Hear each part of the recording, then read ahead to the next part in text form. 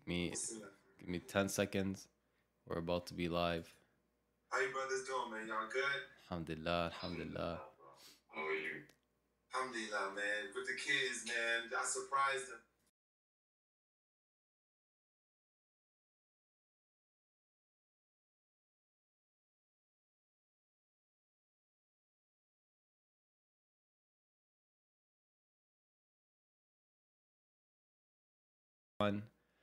Assalamu alaikum wa rahmatullahi wa barakatuh, and welcome back to the realest podcast in the dunya, the three Muslims. Today we're joined with Hoop Finesse, the man himself, the Muslim baller, mashallah.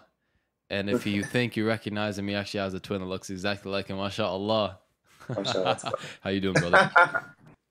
Alhamdulillah. Wa alaikum salam wa rahmatullahi wa barakatuh. The realest podcast in the dunya. Thank you guys for having me. I saw a few of your podcasts. MashaAllah, you guys doing an amazing job. Keep it up, Akhi. Ikhwan, keep it up, brothers. You know, you guys are really putting a lot of things in perspective, being the voice of the young and the upcoming Muslim generation. And I think that's very important that we have somebody to tap in and a lot of things that's going on. Alhamdulillah. Alhamdulillah, ya Rab, Habib. I appreciate it very much. Man, we got a lot to talk about, man. We got a lot.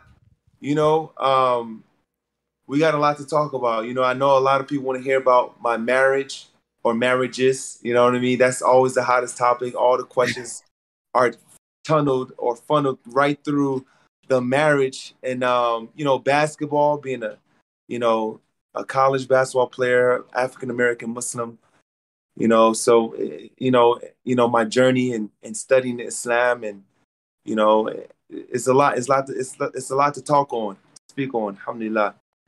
Oh, we're ready, bro. I'm sure the viewers are ready too. Bismillah. Question that we're gonna throw your way, bro. And while Angel just fixes up the tripod real quick, is how did Sheikh Halal Bacon? How did that name come through? Okay, so I think a good year ago, I used to go live every day. I was very, very free, you know. I had a lot of free time. It started in Ramadan. I had a very loyal audience, mashallah, tabarakallah. And obviously, the live consisted of a lot of questions, right? And so one brother, he came online and he said, listen, I got a girlfriend. I'm trying to do it halal. So immediately, you know, I say, listen, you eating that halal, that haram bacon. We only eat halal bacon. And that was it. I mean, you saw strips of bacon in the live, and then they started calling me halal bacon. Every time I went on live, they started calling me halal bacon. And I said, listen, man, put some respect on my name. Sheikh Halal Bacon, aka Halal Hitch. And then that went crazy. But we stuck with Sheikh Halal Bacon. I'm not a Sheikh, bro. I just like halal bacon. Beef, or I love beef. I like turkey, but I really love beef bacon. Alhamdulillah. A lot of people, when I came out with this name, and I said, listen, let me just change my name to Halal, Sheikh Halal Bacon. Well, I got a lot of heat from that. You know, It's amazing how you get the most heat from your Muslim brothers and sisters. You get the most heat. And they was like, listen, that's haram. Why are you trying to make something haram, halal? There's no such thing as halal bacon. I said, Ya Allah Kareem, Ya Allah. What do I do? So I kept it. I said, listen, if you guys don't know about halal bacon, Google it. Go to Sheikh Google. Is bacon halal? You see a lot of halal places like Midamar and a lot of other halal companies. They actually sell halal strips. They're bacon strips, but they're made from beef. You know what, bro? I gotta try the beef one too. I only tried the turkey one. It's way too salty, bro. It's way too salty. Listen. My wife, before she became Muslim, she loved bacon. That's the only pork that she used to eat. So when she took her shahada, she didn't, you know, she was like, dang, man, you know, that bacon was good. So I used to bring home turkey bacon. She didn't like turkey bacon. I was like, okay, this is the only bacon we got. And then I was the first influencer to collab with Boxed Halal.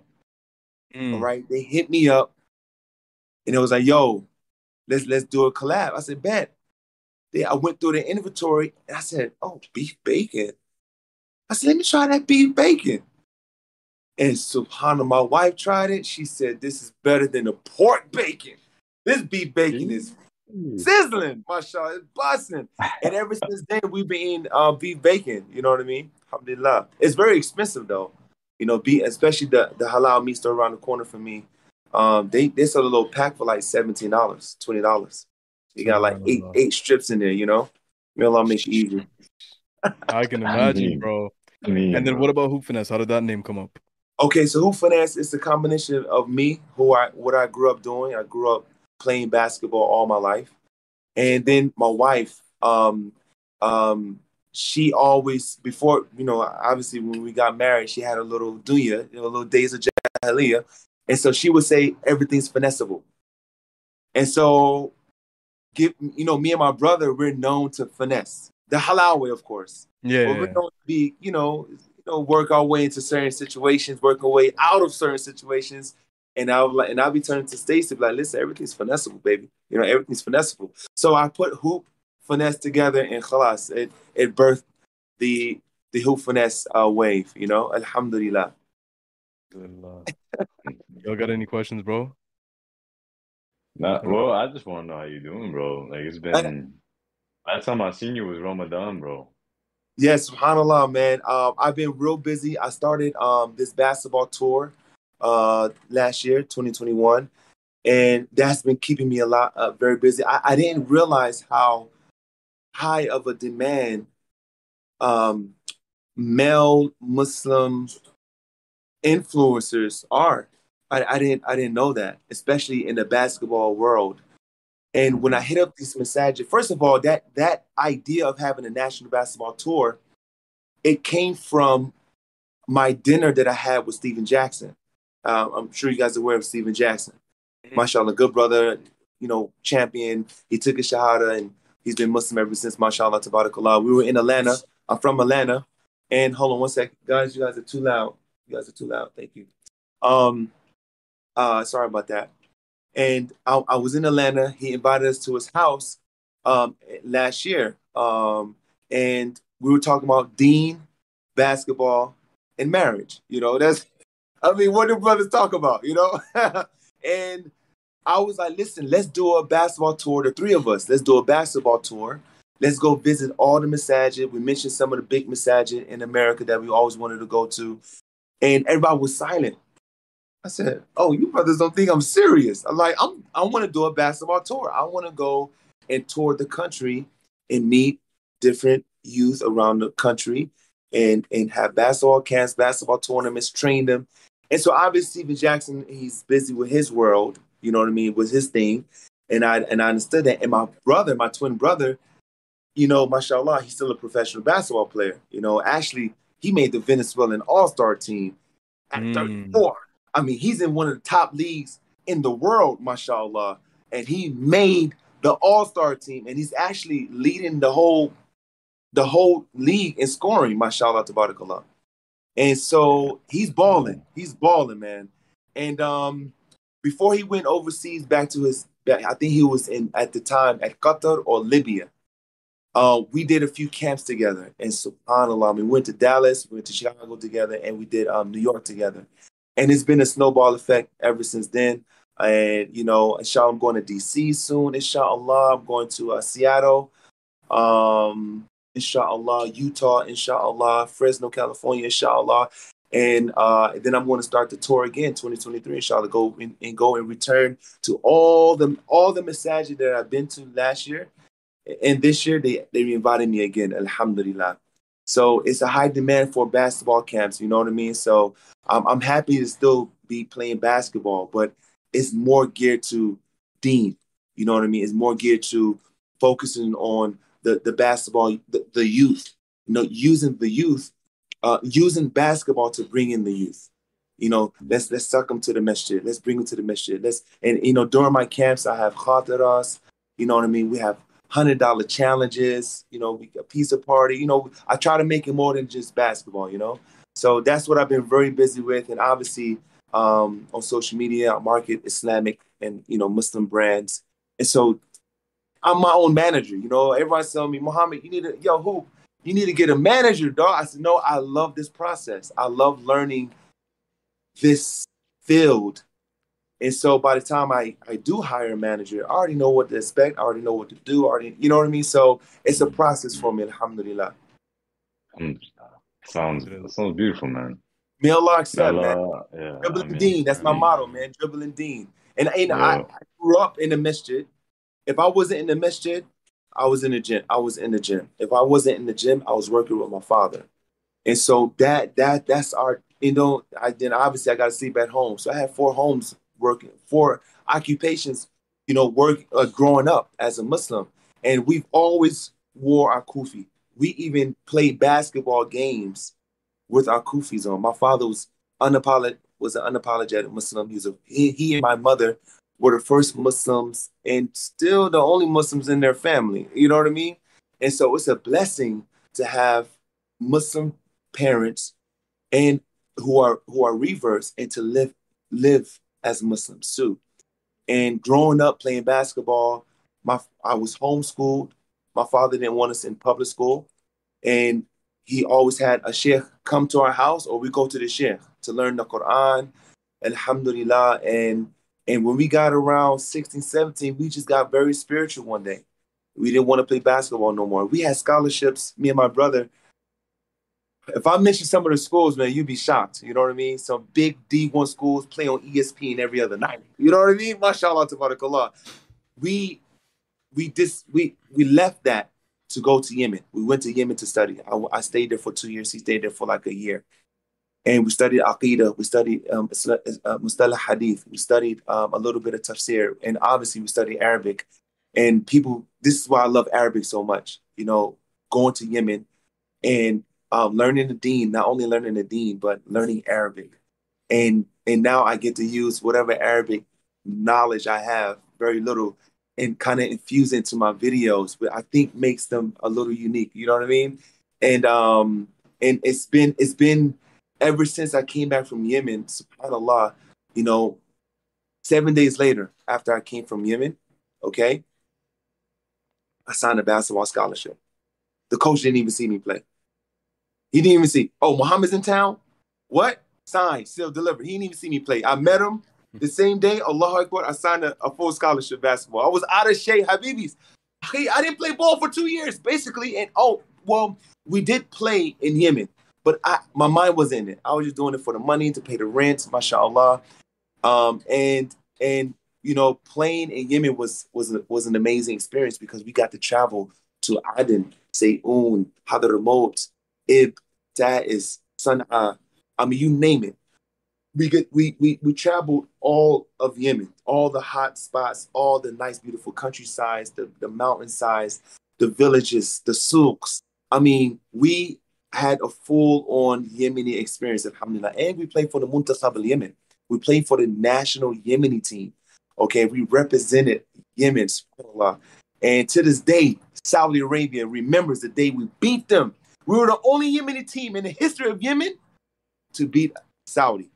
Subhanallah. Subhanallah. Only team, And I'm going to talk about something. I haven't gone public with this, and I think I'm going to mention it. Man. Think twice, bro. Think twice. You can't take it back. I think I'm going to mention it, man. It's something that was, one of my favorite surahs, and I memorized it at this moment, was Surah Yusuf. Surah Yusuf. The trials and tribulations, the fitan that Nabi Yusuf, alayhi salam, he experienced, okay? And he was imprisoned unjustly. You get where I'm going? No, Yusuf, not you, bro. No way. Yusuf was imprisoned unjustly, and Allah says, Bid'a Sineen. So some say around 7 years, a little more, a little less. And me was 7 months. What? 7 months. Wow. You were locked up for 7 months where? In Yemen. Wow. No, for what? Yemen. For nothing. Talib al-ilm. Talib al-ilm. So Yes. they just pulled you aside and they was like, yo, no, that's it. got grenades strapped to their shoulders, AKs, everything. He's like, what you? What? Damn. I said, أنا طالب العلم. I said, I'm a seeker of knowledge. أنا طالب العلم. He said, نحن طلاب المعرفة. He said, we're the students of information. Who the heck are you? But you know, it was a time where right before the war was on brink. You know, the brink of war was happening. So I guess it was national security. You know what I mean? And it was a very interesting experience. That, you know, I don't want to go into details, but Yemen still holds a very, very dear place in my heart. The people very humble, mutawadi'een, man, very humble people, very loving people. I used to have to sneak out of the masjid 5 times a day. I prayed, mashallah, for 2 years. I prayed in the masjid 5 times a day. I used to have to sneak out the masjid, especially Dhuhr, Asr, Maghrib, and Isha. Fajr, okay, I can do that shuruk, you know what I mean? But I used to sneak out the masjid because I'm always invited to someone's dinner, lunch, brunch. Sneak out. You know, we love the adhkar after the salah, but sometimes, man, I duck out the masjid because they're so kind and so hospitable. You know what I mean? And Yemen, just the people of Yemen, all the people I met there, mashallah, tabarakallah, very, very beautiful people. It's just unfortunate that they're experiencing that. It's a test from Allah. You know what I mean? Allah, the Prophet sallallahu alaihi wasallam, he gave his prophecy that there will be a lot of, you know, a lot of trials for the Arabs. And may Allah help the people of the Arab. You know, a lot of people think, oh, Muhammad, you're a black man. Why you always cater to Arabs? Like, no. It's not. I don't think I'm Arab. I don't cater to Arabs. I love Arabic. I love the Quran. Okay. And some of my main followers, my major supporters are from the Arab world. And I play basketball in the Arab world. And when I go to these masajid here in America, they're ran by Arabs. When Musa goes to play overseas, he goes to the Middle East. You know, Musa won a championship in Medina. I lived in Saudi Arabia for 2 years after I graduated college. And speaking of college, man, subhanAllah, man, that was interesting. 4 years, black Muslim, you know, a practicing Muslim. You know, a lot of players, may Allah guide us all, they're Muslim by name. You know, Allah says, لا ترضى عنك اليهود ولا النصارى لن ترضى عنك اليهود ولا النصارى حتى تتبع ملتهم. Allah said, I didn't say it. The Jews and Christians will never be satisfied with you until you follow their way. So the coaching staff, oh, they didn't like me. I didn't follow their way. I never had a girlfriend in college, never drank a sip of alcohol, never been to a club or to a party, house party.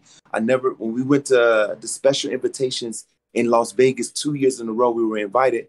I never walked the strip with them. I never went to the clubs with them, smoked with them. So I was a sore thumb. Because as a teen in America, you got to do those things. You're not a real brother until we sleep with the same girl or until we smoke from the same blunt. We not bro. I can't trust you. You know what I mean? Ooh, you might be the fans or something. You know what I mean? You can't, if you don't do what we doing, you know, you're not part of it. You're not from the brotherhood. And that's how I was treated. Especially the last 2 years, you know. I had major NBA scouts on my tail, man, my last 2 years, but I came off the bench. I didn't play. The coach didn't even play me on the seniors night. On seniors night, as a senior, I was the only player on the team that didn't play. Have you ever heard of this? You guys watch college basketball, college football, college sports? Have you heard of senior night before? I've heard of it, though. Senior night is dedicated to the seniors. So no matter how important the game is, win or lose, you got to play the seniors. Sometimes the seniors start or they finish the game. In this case, the game our senior game, my last game of my career is the senior night. We get decorated, we get halftime show, we get the pictures, family come, parents taking pictures. It's our last collegiate game of our career. And with this game, whether we won or lost, we had the same position in the playoffs. So it didn't matter if we won or lost. We still had the same. We were still 5th place or whatever, 7th place. It don't matter. We were still the same place. So I'm like, I'm nervous. I'm ready to ball. I'm gonna just shoot threes. I'm crossing somebody over. I'm gonna wave in the fan. I had a whole game plan. Wallahi, he called the freshmen, sophomores, juniors, seniors, walk-ons. He not one mentioned my name. SubhanAllah. So it was a test for me, man. It was wallahi, and Allah saved me. You know, and you know what's crazy? In the conference tournament, guess who played the most minutes? I did. Like, coach, you want to play me now? Because you don't want to lose? You feel like you're close to the championship and you want to play your best players? Even the best player on the team said that I was the best player on the team in an article. And the second team in practice will beat the first team because of me, mashallah, tabarakallah. It was just very political, very, they discriminated against me. And they said, oh, it wasn't discrimination. Listen, you don't play a senior night. You don't, I used to travel, like when I pack my bags and we're jumping on the bus to go to away games or whatever, go to the airport, the coach would be like, what you doing, son? I said, what you mean what I'm doing, coach? He said, no, you don't have to come. I said, what are you talking about? What are you talking about? I don't have to come. He said, no, we don't want cheerleaders. I said, coach, I want to support the team. Yeah, I said, yeah, I know, but just hang out with your family. Spend time with your family. I stopped traveling to away games, bro. Healthy. In the best shape of my life. And he probably knew I spoke to 1 or 2 NBA scouts. He knew it. And then in the conference game, after the conference game, when we lost, an NBA scout came to me. He was like, who are you? What happened? What happened to you? He gave me his card. He said, what happened? You played so well. Allah, Qadarullah, man. Alhamdulillah. And that's my basketball journey. And then after college, I didn't have no offers. They didn't, you know, the manager of that team didn't release film. Like, I needed game film to get a job.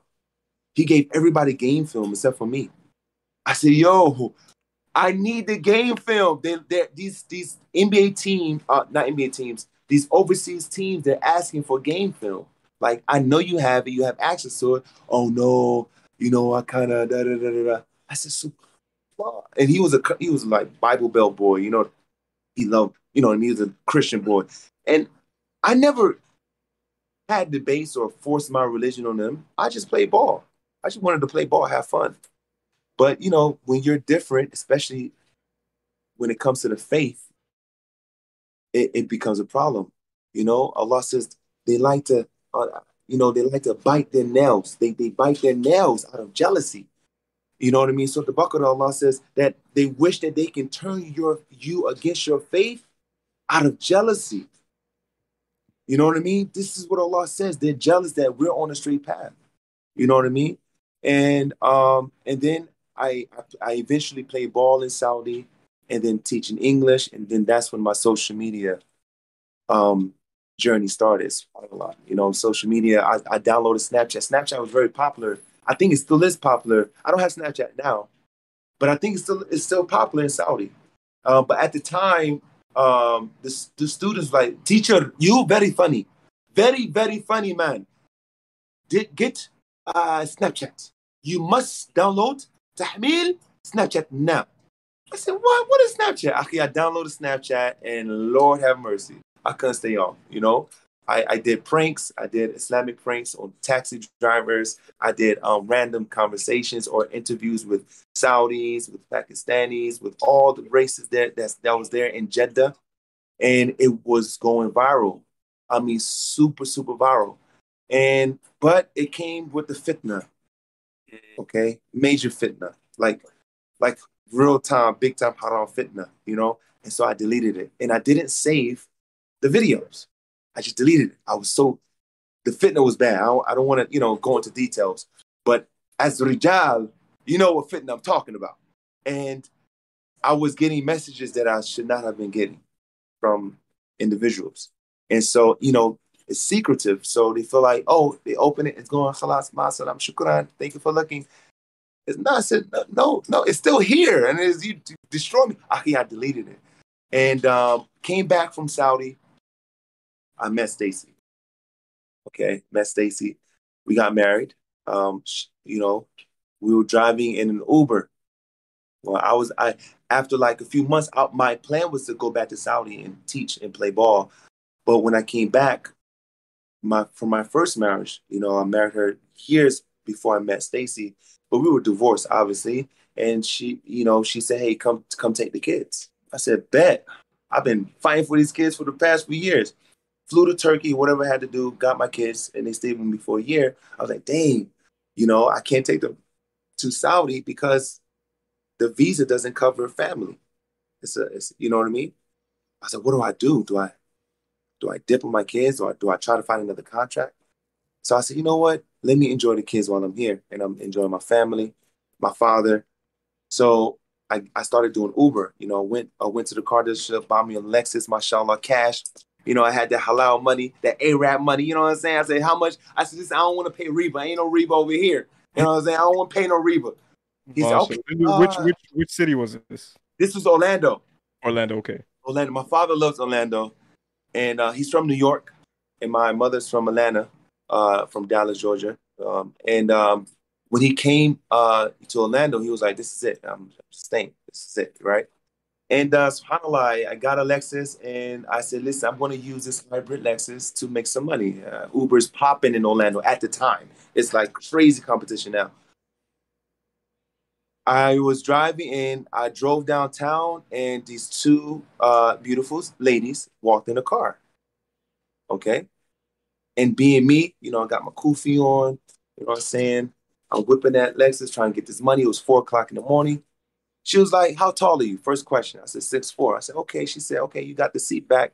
And she's like, oh, this is my friend. It's her birthday. Just Stacy talking. You know, and she's spitting that game. You know, she's spitting that game, and we're laughing. And then I started to sense that she was very interested. Obviously, I'm interested too. And so I said, okay, let me get her number. I said, listen, can I get your number? You want to have lunch tomorrow, breakfast? She said, sure. She was just like, what? So the next day, I said, listen, don't come alone. Bring somebody with you. You have a father, you have a mother. She said, I'll bring my friend. I said, as long as you're not alone, let's have, because we had a little dawah session in the car. So I guess, you know, I know Shaitan was like, yo, Muhammad, spit some more dawah, man. You know, la tattabi khutuwat shaitan, right? Don't follow the footsteps of Shaitan. I follow them steps, but I think that Allah knew my niyyah was correct. You know, when I met her, the first thing I said, first of all, she ordered pork, right? She had some bacon. I said, listen, I would have paid for both of your dishes, but there's pork on the plate, and I can't buy the pork. It's haram for me.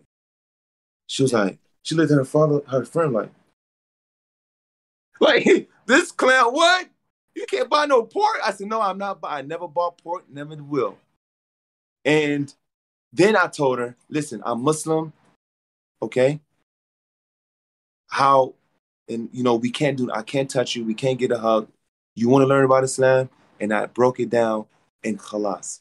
The next day, she was, what is this? What is that? Before you know it, a month later, I said, listen, hold up. I said, no, this is like 2 weeks later. I said, listen, we like each other. Khalas. You know, and I know, and we didn't say, I didn't call her baby. Yeah, I ain't flirt with her. I said, sister, you know I like you. So listen, as a Muslim, you want to do like, let's court halal way. She said, what is that? I said, listen, let's get married. You have your rights. We have 2 witnesses. You have a mahar. She said, what is a mahar? You get a dowry. You can ask for anything you want. She said, I want a ring.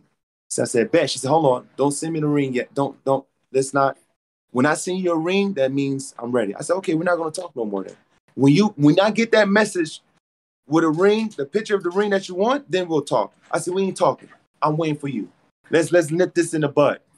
And so a few days later, maybe a week later or whatever, I got a picture, a notification. Oh, it's a ring. She wants to get married. So I went and got that ring. I think it was from Pandora. And we got married, you know. And a month later, it was Ramadan, she took a shahada. She rolled around in the bed. She woke me up 3 a.m. I said, girl, what are you doing? It's Ramadan. I'm about to get up for Tahajjud in like an hour. You got me an hour up too early, baby girl. What you doing? SubhanAllah, she said, I'm ready. I said, what you mean you're ready? Ready for what? It's 3. What you ready for? I got work and I got to fast. She said, I'm ready. She had tears down from her eyes. I said, oh, SubhanAllah, you ready? I said, Ashhadu. She repeated after me. She took a shahada. That's how she took a shahada. And that's how we got married. That's exactly how we got married. Alhamdulillah, she said, Muhammad, no man has ever been upfront with me, honest with me, respected me the way you did. You didn't try to have, intercourse. You didn't try to, this was strange to her. I prayed in front of her to see how she reacted to the prayer. I recited the Quran before we got married. I recited the Quran to see how she reacted to the Quran. I asked her, listen, as a Muslim, if we were to have children with a Muslim man, this is how they will be raised. The children will be raised. She said, okay, I'm okay with that. I asked her, I spoke to the mom, you know what I mean? And I wanted to see, especially Stacy's reaction to Islam, period. Because marrying a non-Muslim woman marrying a Muslim woman is a risk. Vice versa. Marriage is a risk. There's no guarantee in marriage. But to marry a Jew or a Christian, this is very risky. And I want to say this to the brothers. Brothers, if you meet a sister in the dunya, in America, it happens. We want to be 100% halal, but we have jobs. We work with women, unfortunately. We go to school. We go to school with women, unfortunately. We just go to the gym, LA Fitness. We want to go to LA Fitness. And what's in LA Fitness. You know what's in LA Fitness. You feel me? This is the society that we live in. So you're going to see beautiful women on a daily basis. And there's nothing wrong with that. Try to lower your gains. If that's not helping, the Prophet some said fast. If you can't fast no more, you're losing too much weight. You know what time it is. You got to get married. And then I'm very unfortunate. And a lot of sisters got mad at me and my brother for marrying non-Muslim women. Brother, there's so many sisters ready to marry you. Why would you marry a non-Muslim? She wanted a ring that was $100. You want $20,000. Sister, I can't afford you. You are worth $1 million. You're priceless. But my price is very simple. Your price is, I can't do it. Monetarily, I can't do it. I can't afford you. I was in like 5 official Nadr Shari'iyas in Saudi Arabia. I couldn't afford them. They want this. They want, hey, it's too much. And I love my Muslim sisters. But Umar anhu, he was giving a khutbah about the mahar. He was like, listen, sisters, you got to chill with the mahar. And the sister stood up and she spoke for the women. She said, but Allah says in the Quran, it's our haqq. We can ask for what we want. Omar said, okay. You want to make the halal difficult? Make the halal difficult. And this is the fitna that we're facing today. The brothers don't see a future anytime soon of marrying a good Muslim woman because the family or whatever ask for too much. And then I've seen sisters that have no future because of this, and they do the haram on the low. We know this is a plague in the Muslim community. We've seen it. We see our brothers do it. We see our sisters do it because the haram is too difficult. It's too far of a reach. Okay, I'm human. وَخُلِقَ الْإِنسَانُ ضَعِيفًا. Mankind was created weak. This verse is in Surah An-Nisa. It's in Surah chapter of the women. Talking about, and you read around the verses, you read the tafsir of this verse, and it's talking about, fornication, lowering the gaze, and all that stuff, getting married. We're da'if. We're du'afa. Habibi, we're weak. So you make the most simplest thing in Islam is to get married. There's nothing more simpler than to get married. Hey, I gotta sit down before I drink, right? If I do a video and I drink standing up, oh, it's haram. No, it's not haram to drink standing up, Habibi. It's makruh. It's better to sit down. But getting married is easier than drinking the water. You know what I mean? It takes 5 minutes to get married. 5 minutes. 5 minutes, Habibi. But we made the simplest thing. La yuridullah. guys, Allah does not want to make things hard for you. Allah says in the Quran, He wants to make things easy for you. Okay? He wants, يريد الله بكم اليسر ولا يريد بكم العسر. Allah says in the Quran. He wants to make things easy. And so, that's my response. Stacy and my wife before that, I gave her shahada. My wife before that, I gave her shahada before I married her. Okay? She's still a Muslim to this day, mashallah, tabarakallah. She's still my brother's close friend with, my in-law, my sister-in-law, this mutahajjiba, mashallah. She married another Muslim man. I get all her ajr. You know what I mean? I get all her ajr. Even though we're not married anymore, I get all her ajr, mashallah, tabarakallah. But I said, listen, I bought her a ring for like $90. I bought Stacy, and alhamdulillah, I just recently upgraded her, a little diamond piece, a diamond set, mashallah, tabarakallah. Can I get a mashallah? But Allah, Allah says, and to spend from what He has. Allah says in the Quran, and if He has a lot, let him spend. If he has a little, if he's limited, let him spend for what he have. But if you're making the halal the halal very difficult, what is the resort? You see, and that's the problem. And so my advice to brothers when they get, if they meet a sister who's not Muslim, see her reaction of Islam, meet her family, make sure, as long as you know that she's tayyiba, she believes in Allah, she believes in God, she believes in Isa, she believes in the angels. Make sure she has some core beliefs. And to be honest, nowadays, it's so hard. To marry a non-Muslim is very risky because we're living in bad times.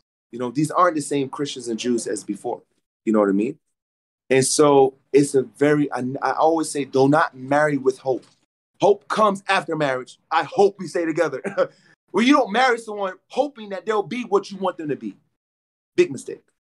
You see what I'm saying? And so, but with my wife, I made istikhara. I had an ease filled with her. I had sakina in my heart. I wasn't nervous. I wasn't like, oh, should I do it? It just went naturally. Everything was halal. It went so smoothly. And subhanAllah, a year later, she started wearing the hijab. I never asked her to wear hijab. I never asked her to take those crazy pictures off Instagram. Before she went from bikini to burkini. Okay, burqa. She went from bikini to jilbab. Literally, mashallah, tabarakallah, without me telling her. وَذَكِّرْ فَإِنَّ ذِكْرَ تَنْفَعُ الْمُؤْمِنِينَ. We have to learn how to remind each other of Allah. And yes, كنتم خير ناس أخرجت كنتم خير أمة أخرجت للناس تأمرون بالمعروف تنهون عن المنكر وتؤمنون بالله. Yes, we are the greatest people to emerge of mankind. We encourage good, forbid evil. تنهى عن المنكر, right? We forbid evil and we believe in Allah. But how do we do these things? How do we forbid evil? How do we encourage good? We lack akhlaq and hikmah when it comes to these two things. You see what I'm saying? So I wanted to have the best characters possible dealing with my wife. She came from a very harsh and traumatic background. So if I was harsh on her, wear the hijab. You got to pray 5 times a day. You got to learn al-Fatiha. What's wrong with you? Oh, khabith. Oh, khabith, I don't want you. You're Allah, the Prophet said the women are made from the rib. You straighten her out too much, you're going to break her. And this is what the Ummah is doing. We're breaking the women. We are breaking. I want to talk about 2 things. And you guys cut me off because I can talk for 3 hours and not even realize it. You know what I mean? I want to talk about the hijab real quick, inshallah. Okay, I really want to break down the hijab the best way I can, inshallah. Okay, starting with the Quran, right? The first verse was from Surah An-Nur. Allah starts with, actually, let me see. We always talk about the women. We don't talk about the men, their hijab, their hayat, their haya, their modesty. We always are on top of women. Your hijab ain't correct. Why you wearing makeup? Your clothes are too tight. Brother, you're playing soccer and it's halfway up your leg. The shorts are halfway up your leg. Your fakhed is showing, and you're being a keyboard warrior, and you're telling the sister a strand of hair is coming down haram. This is so shame on you, sister. Brothers, stop gaining up on these sisters. It's hard enough that they have to cover the most precious thing to them is their beauty. Especially in 2022. We have access to social media. We want public validation, competition. It's a plague. But with hikmah, you know, we always talk about women, what the women should do, what the women should wear, how the women should wear, what they should. What about the men? What about these brothers on social media showing their chests? That's not modesty. The Prophet ﷺ, nor the Sahabas never went outside we can't even pray with our shoulders showing. Only in ihram, and that's one shoulder. We can't even pray. Even in ihram, when we pray, we have to take the strap and cover the other shoulder while we pray. And then after we pray, we continue our Umrah or Hajj. We have a modesty too. The Prophet ﷺ was building a masjid in Medina. It was very hot. He took his shirt off, put it on his shoulder to carry the stone of the masjid, and he fainted. And when he woke up, he knew why he fainted. He fainted because him being outside in public with his shirt off was not modest. It's not modest. Tight is not modest. Tight shirts, we're showing the form of our body. It's not modest. Yes, the awrah, the private part, is from the navel to the knees. But still, we can't just casually, I can't be on this live right now with my shirt off. My abs and chest, my wife like, yo, what are you doing? You thirst trapping, bro. And modesty, having modesty, it amplifies the love between a man and a woman when both of them are modest. It's amazing. I lower my gaze, she lower her gaze. I don't touch other women, she don't touch other men. I dress modestly, respectfully, and she only knows what's under these clothes. And she dresses modestly and respectfully, and I only know what's under. Akhi, we don't know what we're missing when we're ayat, you know, it's part of the deen. Shatrul iman. It's half of the deen. As the Kama qala Nabi sallallahu alaihi wasallam. It's half the deen. So brothers, Allah told you first the hijab in the Quran, Surah An-Nur. You know? Sunnah. Allah says, you know, Ghudul Basar for the men first. Lower to get just the hijab of the eyes. And then he told the men to guard the chastity, get married. Boom. And then the verses for the women came. But it had a little more instructions with the women. And I want to talk about the hijab real quick. The verse, it goes from the same orders. Lower your gaze, women. Guard your chastity, sisters. Okay? Don't get married before you do your due. But then there was a 1-2 punch that Allah did for the women to protect them. You see, clothing comes all the way from Adam alayhi salam and Eve alayhi salam, or whatever her name was. May Allah forgive me, because, you know, there's some difference of opinion what her name was, you know.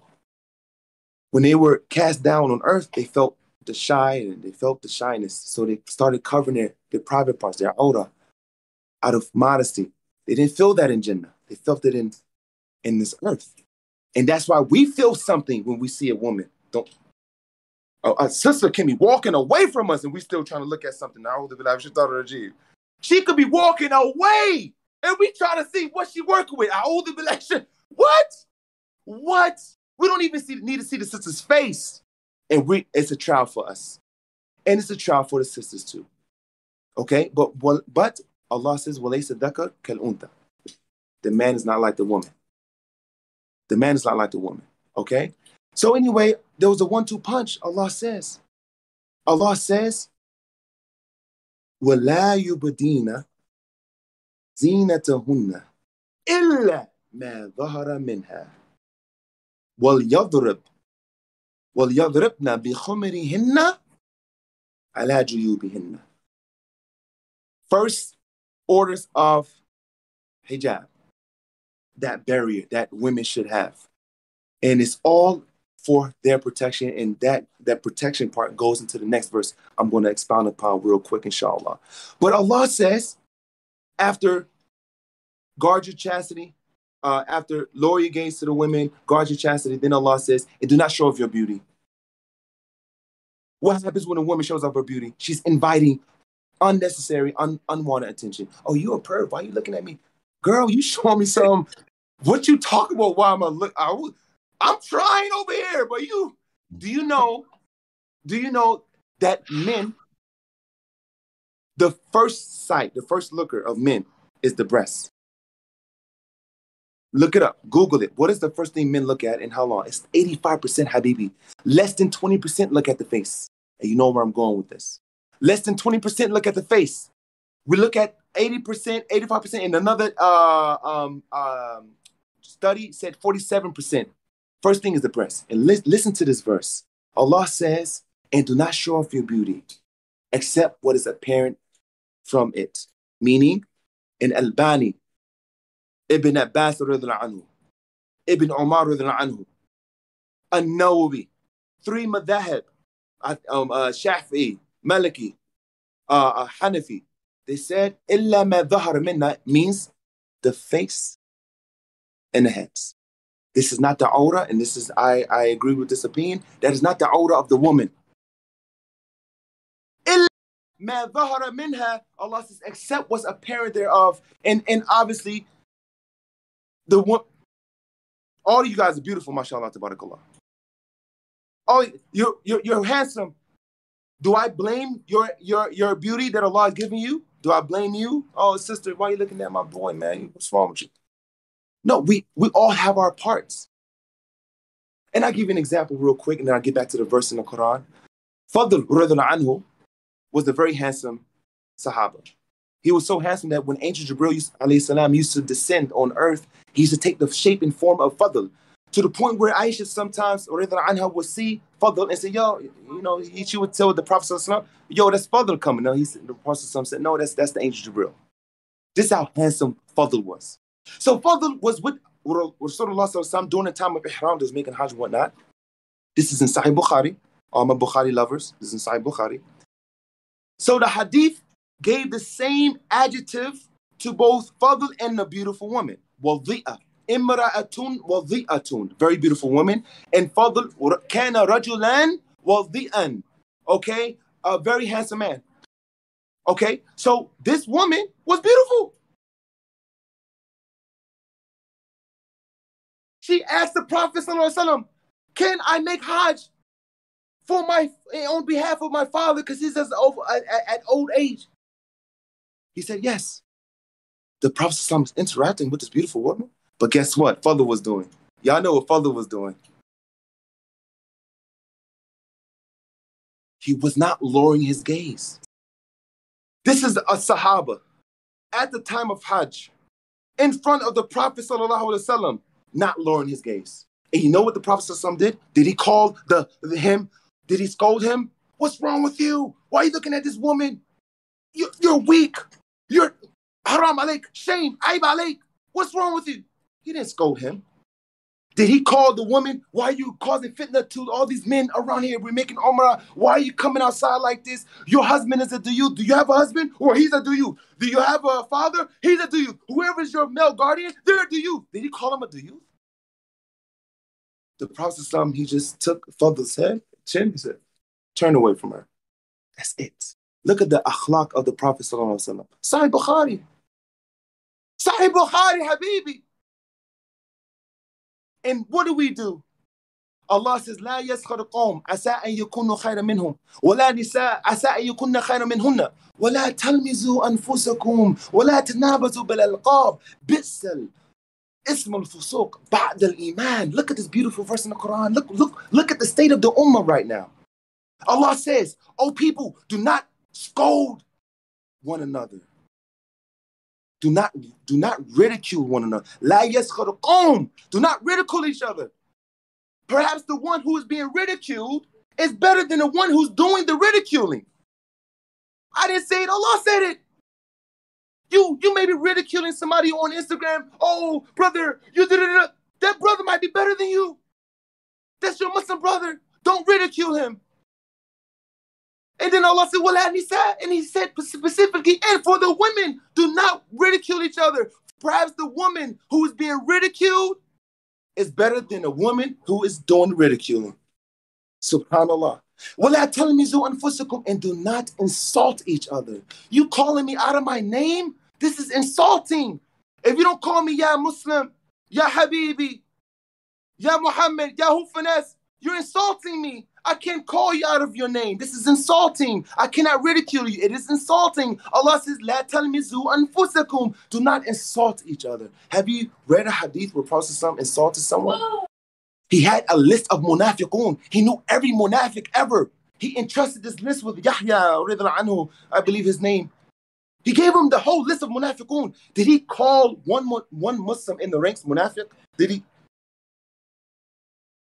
Can you imagine if I knew you're a munafiq, you're a kafir, you're a munafiq. Haram, I can't do this. And then Allah says, وَلَا تَنَابَزُوا بِالْأَلْقَابِ, do not call bad names. You call a brother a youth because his wife shows her face. You call him a youth. You calling me out of my name. بِئْسَ الْفُسُوقِ بِئْسَ الْإِسْمُ الْفُسُوقِ بَعْدَ الْإِيمَانِ. After I have faith, I believe in Allah. I believe in Yawm al-Qiyamah, the Qadr, the Malaika, and Al-Anbiya. I believe in this. You calling me out of my name, Habibi? Wallahi, you just giving me you're a muflis. You're becoming a muflis. A muflis is the person who is bankrupt. The Prophet said, who is a muflis? They said, the Sahaba said easily, a muflis is a person who had money, he ain't got no money. He broke. Brother broke. The Prophet said, no. The muflis is a person who comes on Yawm al-Qiyamah with his salah, with his zakah, with his hajj, with all the good, his fasting. Shatama hada. He insulted this person. He killed this person. He shed the blood of this person. He backbited this person. He stole from this person. All of his hasanat, his salawat, and his fasting, it goes to his victims. Oh, musta'an. You're giving me your hasanat, ya brothers.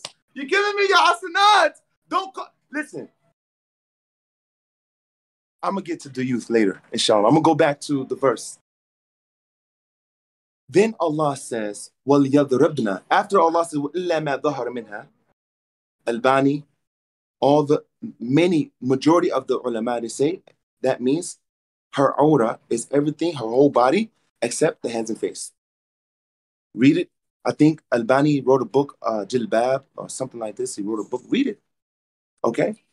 And then the same verse, Allah says, وَلْيَضْرِبْنَا بِخُمِرِهِنَّ عَلَى جُيُوبِهِنَّ. Beautiful. And I mentioned that the first thing the men look at is the breast, the bosom. Listen to this verse. Allah says, and the women, should take their khimar. Khumar. And this is khumar, obviously, I'm touching my kufi. This ain't no khimar. But take the khimar, the khumar bi khumirihinna. Take your khimar and take it and cover ala juyubihinna. Cover your breasts. Look at the hikmah of Allah subhanahu wa ta'ala. Look at the hikmah of Allah subhanahu wa ta'ala. Cover your breasts. That's very modest. Now he ain't got nothing to look at. And then in the studies, it said like less than 20% look at the face. They look at the waist. Like 40% looks at the waist and the bottom. And then they work away up. SubhanAllah, look at the hikmah of Allah subhanahu wa ta'ala. To take because before these verses, they used to wear the khimar. The women. It's the headpiece. Okay? ما تغطي امرأة على رأسها. That's the meaning of khimar. What the woman uses to cover her head. So, but they used to take the ends and throw it behind them. And so their neck, their ears, I mean, it was like, we seen sisters with bandanas on. Well, how that's a little attractive, I ain't gonna lie. Her neck is showing out. Oh Lord, I gotta lower my gaze. This is, she fitting her, right? Boom. But then Allah said, Allah tweaked the hijab just a little bit. He tweaked it. They already had the khimar on. They already covered the hair. They wore it back a little bit, and then they pushed it back, and it was just, you know what I mean? When after this verse, وَلْيَضْرِبْنَا بِخُمِرِهِنَّ عَلَى جُيُوبِهِنَّ, the juyub is the breast. Allah tweaked it, the hikmah, and the kindness, the mercy of Allah subhanahu wa ta'ala. Just cover your breasts. Boom. Cover your ears, your neck. Boom. Okay? This is the khimar, or the hijab. Nowadays we call the khimar the hijab. Okay? This is the khimar. This is the khimar. So, brothers, if you're blaming a beautiful woman, you're saying, brother, sister, you're a fitna. She's dressed modestly. You're the problem. You're the problem. Her aura's not showing. Why are we putting so much emphasis on women? Why are we blaming and talking down on women? Why are we doing this? Why is the energy shifting the blame to women? Oh, what you want? She done covered her hair. She done covered everything, and you still blaming her. You still did the Prophet ﷺ blame that beautiful woman during Hajj? Did he? No. Because we're human beings. And you know what? The hikmah of everything, even niqabis, I love niqabis. Stacy, she tried to wear niqab for a good minute. I was very happy when she wore niqab. Alhamdulillah, we took pictures. I was like, oh yeah, I got my wife, she wearing niqab. But you know, it lasted not so long, but she felt uncomfortable with it. I said, listen, no blame. Allah says this and that and the other. As long as you dress modestly and whatever, and you cover it at, do your best, right? But I've seen niqabis, right? Right? They had to take off in the airport. You gotta show that face. The basis, the source of identity is the face and the hands, fingerprints. The hikmah of Allah. So it's not a sin for her to show her face. She gotta get ID. She gotta travel, get a passport. She might get pulled over by police, a male police. What you gonna do? Oh, it's haram. No, it's not a habibti. It's not a sin. Show the officer your face before you get locked up. You might be an impersonator. The hikmah of Allah subhanahu wa ta'ala. Talk to me, Sheikh. It's halal bacon time, Sheikh. The hikmah of Allah subhanahu wa ta'ala. The second verse, and I'm going to cut this quick, inshallah, is in Surah Al-Ahzab. Okay? Allah says, Ya ayyuhan nabi, O Prophet. He directly, this is serious. This is how serious the hijab is. This is how serious modesty is. Allah spoke directly to the Nabi sallallahu alayhi wa sallam. قُلْ لِأَزْوَاجِكَ وَبَنَاتِكَ وَنِسَاءِ الْمُؤْمِنِينَ. Say to your wives, your daughters, and the believing women. That's every woman who claims to be Muslim. MashaAllah, tabarakallah. Okay? تُدْنِينَ عَلَيْهِنَّ جُيُوبِهِنَّ جَلَابِيبِهِنَّ. To the Nina. Okay? To throw over the jilbab. What is the jilbab? In Arabic, I believe, is mulabis wasi'a. Loose cloak. Loose clothing. So you have the khimar, is covering the bosom, and you have the jilbab. Wear what you want, sister. But wear something that's not. And sisters say, why we gotta wear loose clothing? Where does it say it in the Quran? Sister, jilbab, if you look up the meaning of jilbab, it's a loose cloth. It covers the whole body. Okay? It covers the whole body. The jilbab is in the Quran. Okay? Bi jalabihinna, Allah says, cover your bodies with, okay, the jilbab. Why? But why? I know the sister saying, why? I want to show my beauty. I'm beautiful. I gotta shake what my mama gave me. I gotta show everybody what my mama gave me. Allah says, ذَلِكَ أَدْنَى أَن يُعْرَفْنَا. That's better for you, that you're not overly exposed. For what? There's so many evil men out there. Look at the human trafficking of women alone. Look at the sexual harassment at work.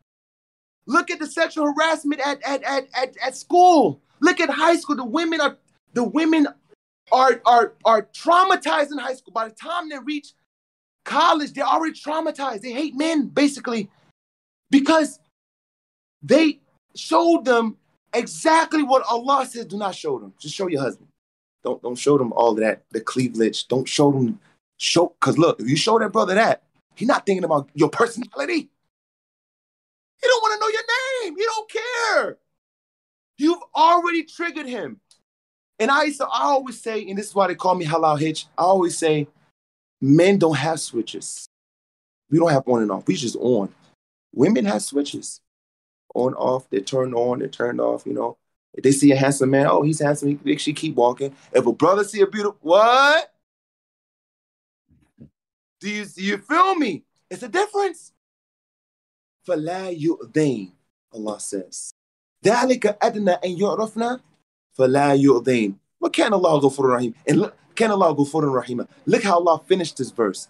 Allah says, so that you may not be overly exposed and known to just random men, especially even online, but especially in person. You're vulnerable, sister. You're very vulnerable. They're picking up women in Orlando. That's the capital of human trafficking because everybody, the sun is out, every woman want to be, you know what I mean? The beaches are there, Cuba's there, the islands, right? Everything's the border, everything. Mexico is there. Well, not Mexico, but the border. And فَلَا يُؤْذَيْنِ, so that you may not be harmed. Okay, we all get harmed. I'm like, I got jumped. I'm from the hood, from Atlanta, from the hood. Okay, I got jumped. I had guns pulled on me. I'm from, like, my daddy didn't have no money. We lived in the hood. Okay, we were, below, you feel me? So I experienced racism from cops, getting jumped, fights. I experienced that. Even going to homeschool, we still went outside to play ball. We still went outside to hang out. You feel me? But not the harm that Allah is speaking about in the Quran. فَلَا يُؤْذَيْنِ, so that the women won't be harmed. The sexual harassment, the molestation, the vulnerability that women have in certain workforces, in certain environments where men see the opportunity to take advantage. You got married men trying to take advantage of women. You got single men trying to take just evil men. You cannot protect. I can protect myself. Ain't no woman gonna try to take advantage of me. I mean, she can try to seduce me, but she can't make me. It's my choice. But I can make a woman. You see the difference? So Allah says, فَلَا يُؤْذَيْنِ. So this is the hijab, brothers and sisters. Brothers, focus on your fakhid, man. Focus on your thighs when you're playing soccer and basketball, when you're boxing or whatever you're doing, pull-ups on Instagram. Put a shirt on, brothers, before you tell a sister to put on a hijab. Before you tell a sister, wear niqab. Yes, the women wore niqabs at that time, but it's not. Obviously, the Prophet was sitting in the house. Asma bint Abu Bakr, the daughter of Abu Bakr, walked in on her. He lowered his gaze. He said, listen, Asma. He said, at the age of puberty, cover your whole body except hada wala hada. Illa hada wala hada. He said, except this and this. And this is Albani. Albani, he authenticated this. Another hadith. The Prophet said, do not cover your faces and wear gloves in the time of ihram. Obviously, that's showing 2 points. One, women dare wear niqab and gloves. And two, it's not the aura. So, for you to call me a duyuf, I asked so many brothers. I said, brother, you married? That's my first question. I do interact with my comments, good comments and bad comments. I love interacting with I do. And I know you guys noticed it. I love interacting with my followers. I think they deserve it. I love my followers. And my messages are over, like, it's crazy, but I do try to respond to some comments and some DMs, I love to see the joy that I responded to them and the happy that I responded. And it brings joy to me. Wallahi, my followers, they're the reasons why, by Allah's permission, I keep pumping this content. Alhamdulillah. Because I get more love than I do the youth statements, Anyway, I said, brother, you married? He said, yeah. I said, brother, does your wife cover her face? What does that have to do with it? I said, this is just a simple question. No, she don't cover. Oh, so does she go grocery shopping? Does she go to the gym? Does she go to school? Oh, so men can see her. Does that make you a youth, my brother? No, but it's different. No, it's not different. It's not different. 1 million men see your wife and 100,000 see your wife. It's no difference. You're calling me a youth because you can see my wife's hands and face. What about you, brother? How many women can hold that high iman of hayat as the wives of the Prophet and the women that were with the wives of the Prophet? They covered their gloves. And when they heard the verses in Sahih Bukhari, when they heard the verses of the hijab, they covered their whole body, face and everything. Their iman was superb. The Prophet never ordered to cover your face. Show me one verse. Show me one hadith. Please, please, show me, please, please. Be my guest. So, but he did order the khimar. He did order the dharab of the on the bosoms. He did order the jilbab. He did say that. Because look, women are struggling with the hijab alone. You want her to cover her face too and wear gloves? I've only seen like 5 women in my life in America that wore gloves. I mean, show me a group of teenage women that wear niqabs, hijab, jilbab, and gloves. You going to be that hard on our sisters, and then you're still going to blame them because now you're telling them to stay in the house. Brother, the women are human. The women are human.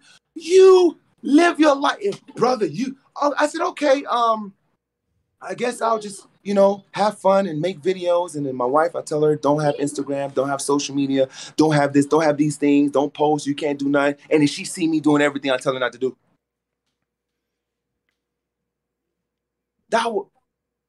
Just sister, post. We have ulama from women. They don't wear niqab. I've met imams' wives who graduated from Azhar, graduated from Medina University.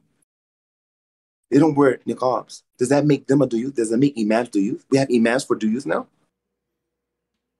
Look at the state of the ummah, man. Let's tell them it's man. Don't talk down on people and do not call people bad names, especially out of ignorance. There's 2 hadith about duyuth. 2 hadith about duyuth. Very simple. And I love Arabic, so I'm going to read them in Arabic. One hadith talks about 3 people. Both of them talk about 3 people that will never enter Jannah. Allah won't look at them. You know what I mean? You know how it goes. A drunkard, a woman who tashbih rijal, she looks like men. She intentionally dresses to appear like a man, and a duyuth. And then the other hadith, one who's undutiful to the parents, a drunkard, and duyuth. So duyuth is in both of the hadiths. One hadith says, duyuth, the Prophet ﷺ gave the meaning of duyuth. So why are we giving our own meanings? Why are we giving our own interpretations of hadith? That's not fair. Who are you? The Prophet ﷺ gave the ma'na of duyuth. The Prophet ﷺ said, duyuth alladhi, rajul alladhi, the man who yuqirru fi ahlihi al-khabith. Allah, may Allah protect us from this. He agrees with his wife khabith. That's like fornication. It's adultery. It's the ultimate khabith, evilness. Obscene acts. It's you agree that your wife is fornicating. Khabith is filthy. You're saying that if a woman uncovers her face and her hands, she's khabith? Come on, man. Come on, Shay. And then the other hadith, the Prophet said, duyuth, because the Sahaba said, what is a duyuth? Duyuth alladhi, a rajul alladhi, a man who, la yubali, man dakhala ala ahli. That's even more detailed than the first one I mentioned. A duyuth is a man who does not care who enters his wife. A cockhold, Habibi. That's a duyuth, man. The Prophet gave a meaning of duyuth. You call me a duyuth? Akhi, I saw brothers alhamdulillah, we're considered celebrities or whatever you want to call it. I never consider myself a celebrity, you know what I mean? It's kind of weird to me, But, alhamdulillah, we're at these events, whatever, and brothers want to state the question, hey, you want to meet my wife? You want to post this hijab for her? I don't mind. I step in between. I say, yo, Habibi, you need anything? This is my wife. Oh, yes. Like, yo, you too close. Bro, like, you talking to, almost nose to nose with my wife. See, we still have to lower our gaze. Allah says in the Quran, Ghuddul Basar for the men and women. There's no conditions. Whether she's fully clothed or fully naked, we still have to lower our gaze. There's no conditions of lowering the gaze. The commandment, the amr, was lower your gaze, men and women. So if she has a niqab, don't be looking at her eyes trying to, oh man, she got pretty eyes. Oh, she's beautiful.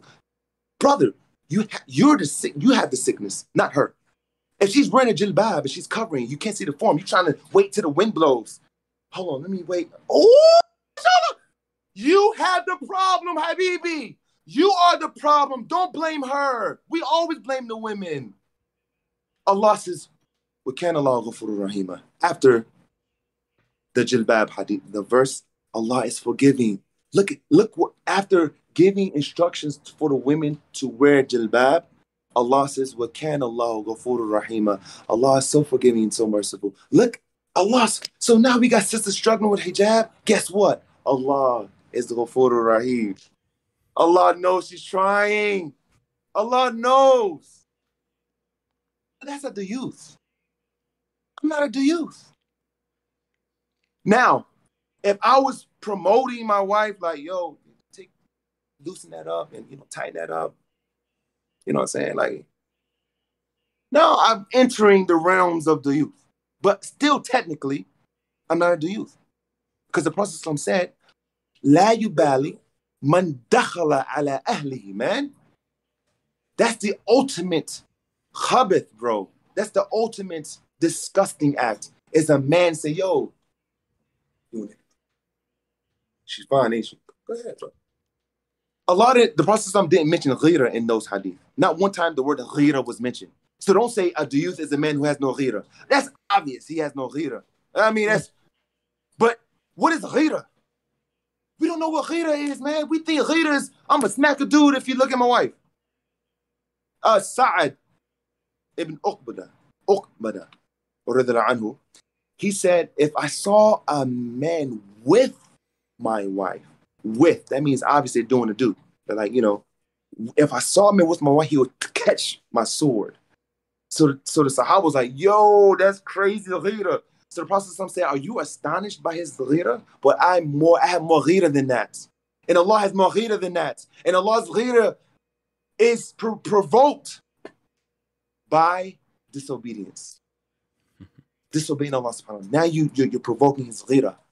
You know what I mean? He's very vengeful when you especially in public. You see what I'm saying? But that's the youth. That's the ghira.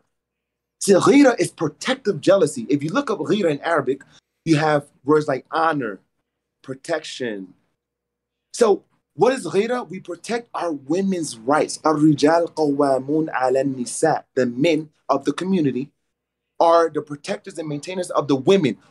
No women should work ever in the Muslim community, ever. Allah didn't say the husbands are the maintainers of the wife. He said the men, because you put a woman out there to work, you're putting her at risk. She's working 8 hours with Johnny, and she's only spending 2 hours with you. What you think gonna happen? You know how many affairs happen at work? She's taking advantage of. He makes me laugh. Because we got game. Brothers know how to get, you know what I mean? Mm-hmm. Oh, she's emotional, so she's sad at work. They had an argument because they only had spent 2 hours together because he's working too. So she go to work, happy to see Johnny. Johnny make her laugh, brings her coffee, looks at her a certain way, compliments her. The brother, they've been married for 5 years. His compliments kind of wind it down a little bit. You know what I mean? He kind of got, comfortable. But she getting all the validation from Johnny at work for 8 hours. So that's why the men are maintainers and protectors of the women. Obviously, it's not haram for women to work, but she should take heed which environment she work at. You know what I mean? So that is the protection. Ghira is the protection of the women. So you look at her a certain way. Lower that. Like the Prophet, he protected that woman when he said, "Fadl, come here." He protected her, and he protected him. He didn't scold nobody. He just turned his chin. Fadl, he was like, "Yo, I can get that." He's handsome. He know he can get it. He looking at her like, "Yo." The Prophet had ghira for that woman that he didn't even know. That's ghira. That's protective ghira. You see a wife, she's wearing something a little tight. Like, yo, sis, I can say, yo, you kind of rocking that thing back there. Come on now, you gotta help me out. That's ghira. That's the ghira. Yo, babe, let's not post that, man, because let's re-record that because your neck is showing, or maybe I have to blur it out. That's ghira. Don't tell me I don't have ghira. I hate when brothers be telling me I don't have ghira. I said I be wanting to threaten them sometimes. Yo, talk to my wife, see if I don't have ghira. Talk to her. You know what? Before she started wearing hijab, the first year of our marriage, it was very testing for me. I low key, and I told her this. I wanted to leave her because I couldn't take it. Because she would receive so many messages from men. And we had access to each other's Instagram, each other's phones. We were just open couple, mashallah. And we still like this, you know? So I was like, yo, another dude, man. Like, he trying to spit game to my wife. So I respond, yo, man, you got something to say to my wife, bro? Are you crazy? I'm sending a voice message to the guy who tried to hit on my wife. That's ghira. Yo, you can meet me. I'm in Orlando, bro. What's up? You gonna talk to my wife? You know she married, but you know she wasn't wearing hijab. She was, she was showing a lot of stuff. You know what I mean? And even verified accounts, music producers, singers, like in her DMs. I was like, nah. I was told my dad. I said, yo, pops, man. I don't know, man. She's not wearing a hijab. I don't even know why I did this, bro. I thought she was gonna wear it, and she had one point where she kind of veered away from Islam for like a minute. I think she was going through something, And I was like, yo, she showed me one side, and now I see side B. I don't want to see side B. I want to see side A. If this marriage is going to work. But an imam, I spoke to a very respectful man, mashallah. He's imam. He said, Muhammad, you love her? I said, yes. Do you think she loves Islam? I said, yes. Does she go against? I said, no. He said, be patient, make dua. And wallahi, I'm making one of my favorite duas that I still make to this day. And I haven't, probably only 4 people noticed. So now the world wants, whatever. I used to say, Ya Allah, when it came to my wife, Ya Allah, guys, thank you. I said, Ya Allah, correct my mistakes and fix my errors. I'm about to dip. I want to mutahajjib. I don't know what I was thinking. But the feeling of sakina was overwhelming. I just had to marry. You know what I mean? Anyway, a year later, she started wearing hijab, and then she went from caked up face to minimum lipstick. I was like, I hate lipstick. Hate it. Hate it with a passion. Never liked it. All the wives I've been married to, I let them know, that's your face. Do what you want with it, but I'm not a fan of it. I love natural beauty. So, mashallah, tabarakallah to you. Do what you got to do. And so she went from bikini and caked up face to jilbab and minimum makeup. I'm happy with that. Wallahi, I'm happy to see my wife make that 180 and to love the hijab. I never once told her to put on the hijab. Wallahi, I'm happy with that. Allah increase her. Of course, we brothers want some super high iman, righteous women. They don't even step outside. How many women you gonna find like that? Good luck, brother.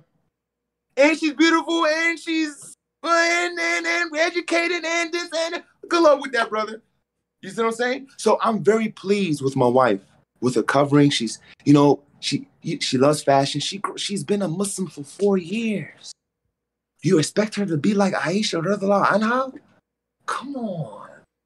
And then the videos that we post, mashallah, tabarakallah, I've given shahada to couples. I can't even count how many couples I've given shahada to. Alhamdulillah. They said we didn't know that Muslim couples had relationships like. We just knew that men beat the women. That's all they knew. Subhanallah. Many sisters, every day she gets a DM. I'm wearing a hijab because of you. Thank you, sister. I mean, so you waited out the good. Obviously, brother, if I told one brother, I said, listen, if my wife's face is too much fitna for you, just block me or just don't watch my videos. I'm not doing this for followers. So just look away. I follow couples who do videos together. Focus on the men in the video. I watch it one time and folk, oh, that was funny, a like, a comment, oh, y'all, I love y'all, mashallah, and I keep it moving. It don't bother me. As long as she ain't showing, you know what I mean? And I'm like, yo, hold on. She's showing too much because that's what we're inclined to. 85% we focus on the breast. 85%, bro. That's a high number. You see? And so that's my journey with my wife in terms of her taking a shahada. And brothers always ask me, I got brothers, so many, and if you're watching, I'm sorry if I have not responded to you, but you're not the only one, bro. A lot of brothers married non-Muslim women, and they're asking me for advice. My advice to them is the advice that the Prophet ﷺ gave to Aisha radhiyallahu anha. He said, have 2 things you can beautify any situation, patience and kindness. And then you add a little dua to that. Inshallah, she's going to conform, but don't la ikrah fi din, habibi. Don't force her to the right hijab. Actually, the hijab, and that came 13 years after That came when their iman was high. So, brother, focus on her understanding of who Allah is. Increase her iman, and she'll do the rest. Wallahi, she'll put on the hijab, because one day she's going to be like, yo, Allah, watching me. Yo, I got to wear this hijab. This don't feel right. That's from the iman. That's from the taqwa. But you can't, what taqullah? Well, yu'allimukum Allah, Allah says. Allah says, fear Allah and He will teach you. Knowledge is connected to taqwa. Teach your wives taqwa. Teach knowledge. That's one of the rights that your wife have on you, is that you must teach her. You don't want no dummy for a wife. Islam promotes education amongst the women. That's her right. You get the knowledge from the masjid. You come back home, you have a class with your wife. You teach her, you correct her during the day. You answer her quite. Don't ignore. Oh, baby, ask me later. I'm a little busy. No, brother. Hold on. Let me put the. What you want? What question you have, babe? Okay, yeah. You can't do that. Okay, let's research this together. Okay, I'll ask me, ma'am. Teach your wives, especially when it comes to like polygyny and stuff like. The brothers, you can't just be marrying sisters and she don't even know what polygyny is about. She think you cheating the halal way. Like, brothers. You got to educate your women so they can educate their children, and so they'll be confident in why they wear the hijab. They'll be confident of how to be a wife, how to be a mother, how to pray. Some of our wives don't even know how to pray, but we want them to wear the hijab. Your wife is not even Muslim, and you can't wear that. Bro, she's not even Muslim. You can't force her to be modest. She don't have no iman. Allah, the Prophet said, Al-haya wal-iman makruna. They're like twins. Modesty and faith are like twins. إِذَا رَفَعَ أَحَدُهُمَا رَفَعَ الْآخِرِ. Okay? And if one rises, the other one rises. If one, then he said, if one decreases, the other one decreases. They're like twins. That's iman and haya. The more iman someone has, the more haya someone has. You see what I'm saying? The more iman. So feed her iman. Feed her knowledge of the deen. Love her. Love the heck out of her. Treat her like a queen. Bro, you can marry 30 women. If you treat her like a queen, like Allah commanded you to, Allah says, وَعَاشِرُهُنَّ بِالْمَعْرُوفِ. She's not gonna leave you. I'm not promoting polygyny, by the way. I don't want no hate, okay? My point is, women are very loyal. And they're loyal. They can be loyal to good men. And unfortunately, because of their nature, they can be loyal to bad men. If I start selling drugs, I hope Stacey don't be like, yo, man, I'm what you want me to pack? You know what I'm saying? I got the ounces here, I got the bricks, you know what you. I hope she tell me, yo, that's haram, you know what I mean? But women are ultra, they're loyal. They're loyal. They're more loyal than dogs. I don't care what anybody said. Ain't nobody more loyal than women, especially if you're good to them. So treat her like a queen. Soften her heart with akhlaq and adab, and then teach her. And with this, she start growing in Islam. She say, my husband, I love my husband, not because I just love him, because what Islam has made him. My man is a Muslim man, and I love him. You don't think she's going to follow? Why do you think Allah has allowed us to marry the Christians and Jews? Of all the mushrikeen, of all the mushrikat, Allah says, وَلَا أَمَةٌ مُؤْمِنَةٌ خَيْرٌ min mushrikatun walau ajabatkum. Allah says, and do not marry the mushrika, because the believing slave is better than a non-believing slave, than a mushrika, than a kafir, even if she amazes you. But Allah gave us some slack. He said, 2 mushrikas we can marry, a Christian and Jew. Why do you think we can marry them? Obviously, they're Ahl al-Kitab. They're very close to Allah already. Just be kind to them. We can spread Islam through marriage. Okay? And that's the best ta'aruf. Allah says, and we have made you into nations, shu'uban wa qabaila lita'arafu. Lita'arafu. What's the best way of getting to know somebody? Marry into their culture. Marry them. You know? So that's my journey, man. I hope I haven't overspoken, man. I'm sorry, bro. I'm sorry, brother. Bro, you listen. We just realized we need you for part 2, bro. May Allah accept, man. May Allah accept. I rely.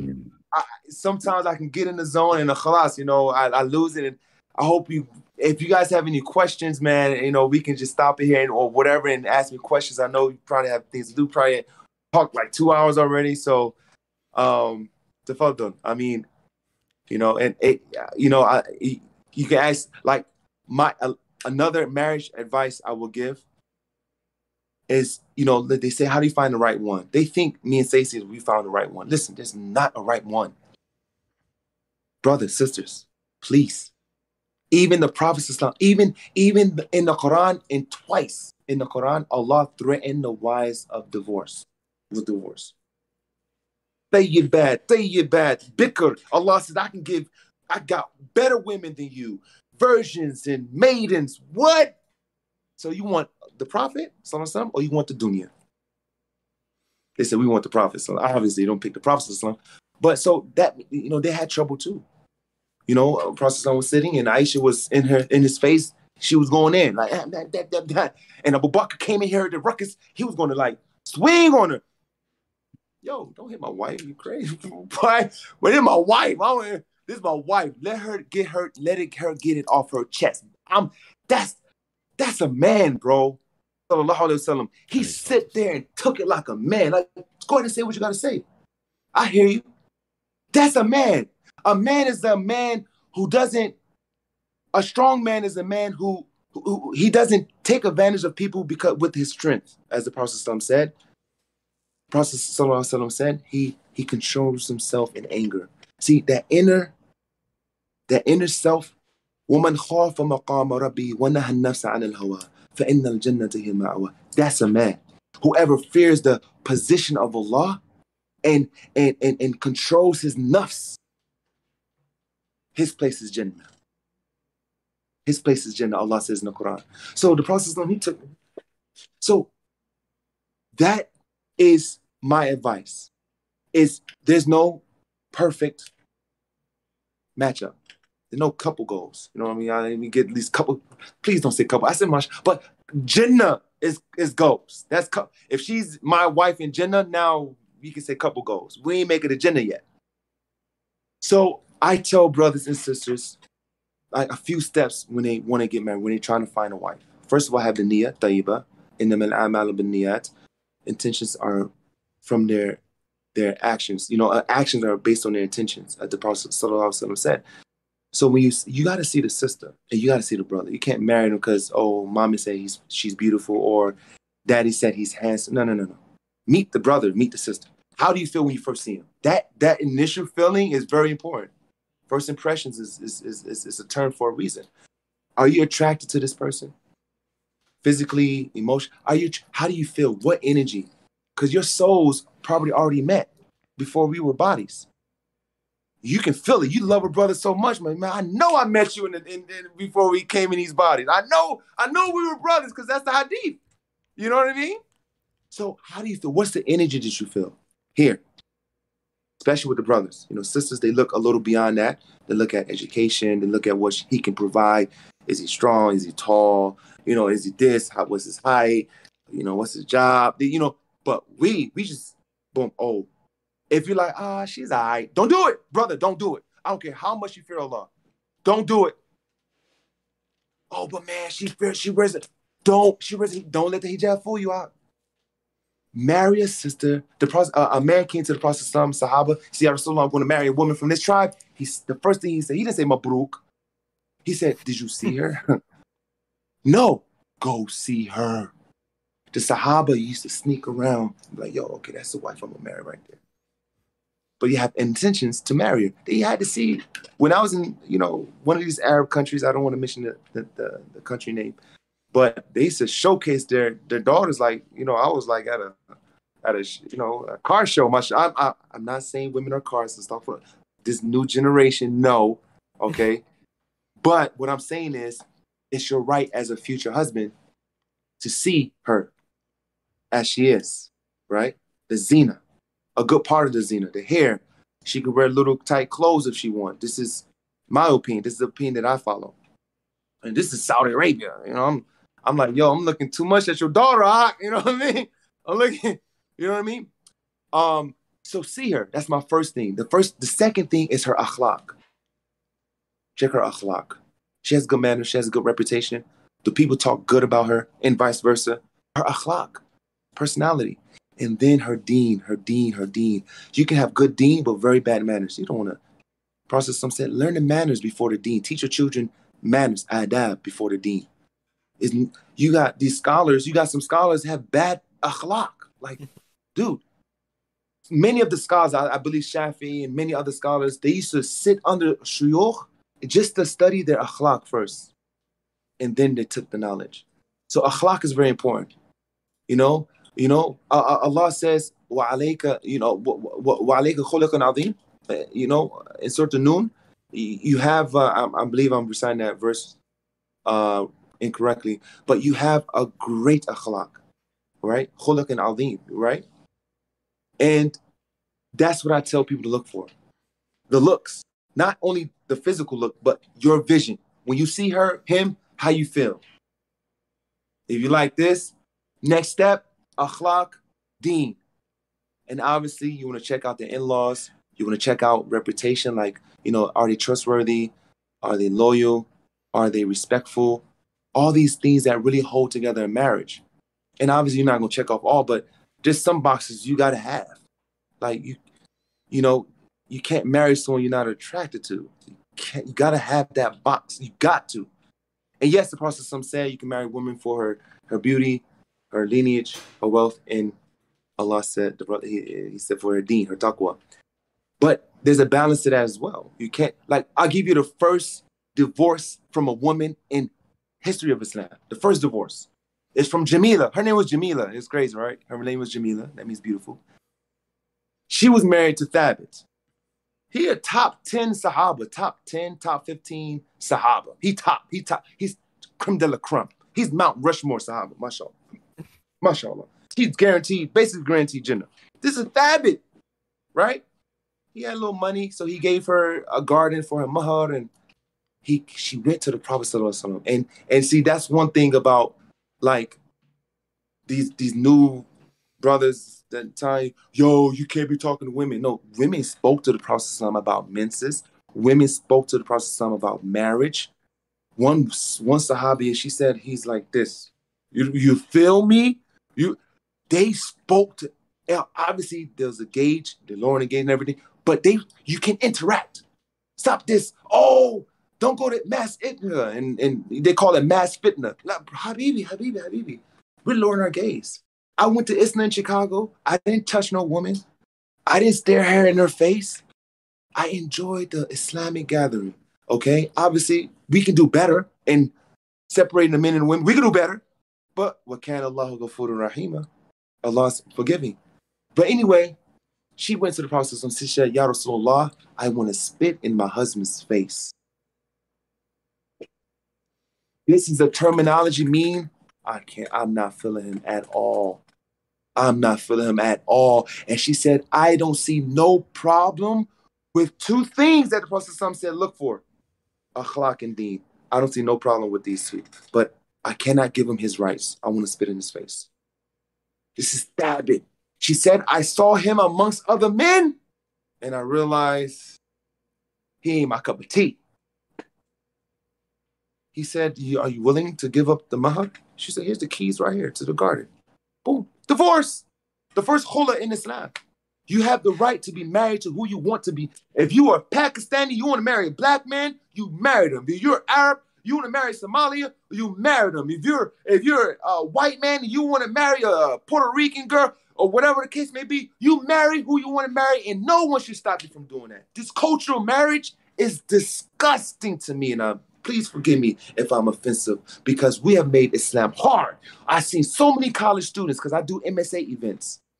I've seen so many sisters and brothers come to me, yo, I want to marry, what's wrong? I want to marry this person, but my dad don't approve him. Well, approve her. Why not? Oh, she's not from my race. She's not from my tribe. Are you serious, Akh? Are you serious? Are you serious, man? You're going to stop your son from doing something halal because of race? Some madhahib, they say, if this is the reason, and his akhlaq and his deen is good, she can go and do her thing with it. Go find a wali and marry him or her, and vice versa. To protect from fitna. The Prophet said, if someone comes to you to marry your daughter, and vice versa, and you are pleased with their deen and akhlaq, marry them. فَزَوِّجُوهُ. This is a commandment from Allah, from the Prophet sallallahu alaihi wasallam. قُلْ إِن كُنْتُمْ تُحِبُّونَ اللَّهَ فَاتَّبِعُونِ يُحْبِبُكُمُ اللَّهُ. Allah says, and say, if you love Allah, follow me. Allah will love you, forgive your sins. So follow the sunnah of the Prophet. An-nikah min sunnati. The Prophet said, the nikah is from my sunnah. Whoever doesn't practice my sunnah, falaysa minni. They're not from me if they don't practice my sunnah. And the Prophet said, he said, فَإِلَّمْ تَفْعَلُوا. And if you don't do this, if you don't marry that brother or that sister off to your child, and you're pleased with their deen and akhlaq, فَسَتَكُونَ. There will be fasad wa fitna fil ard.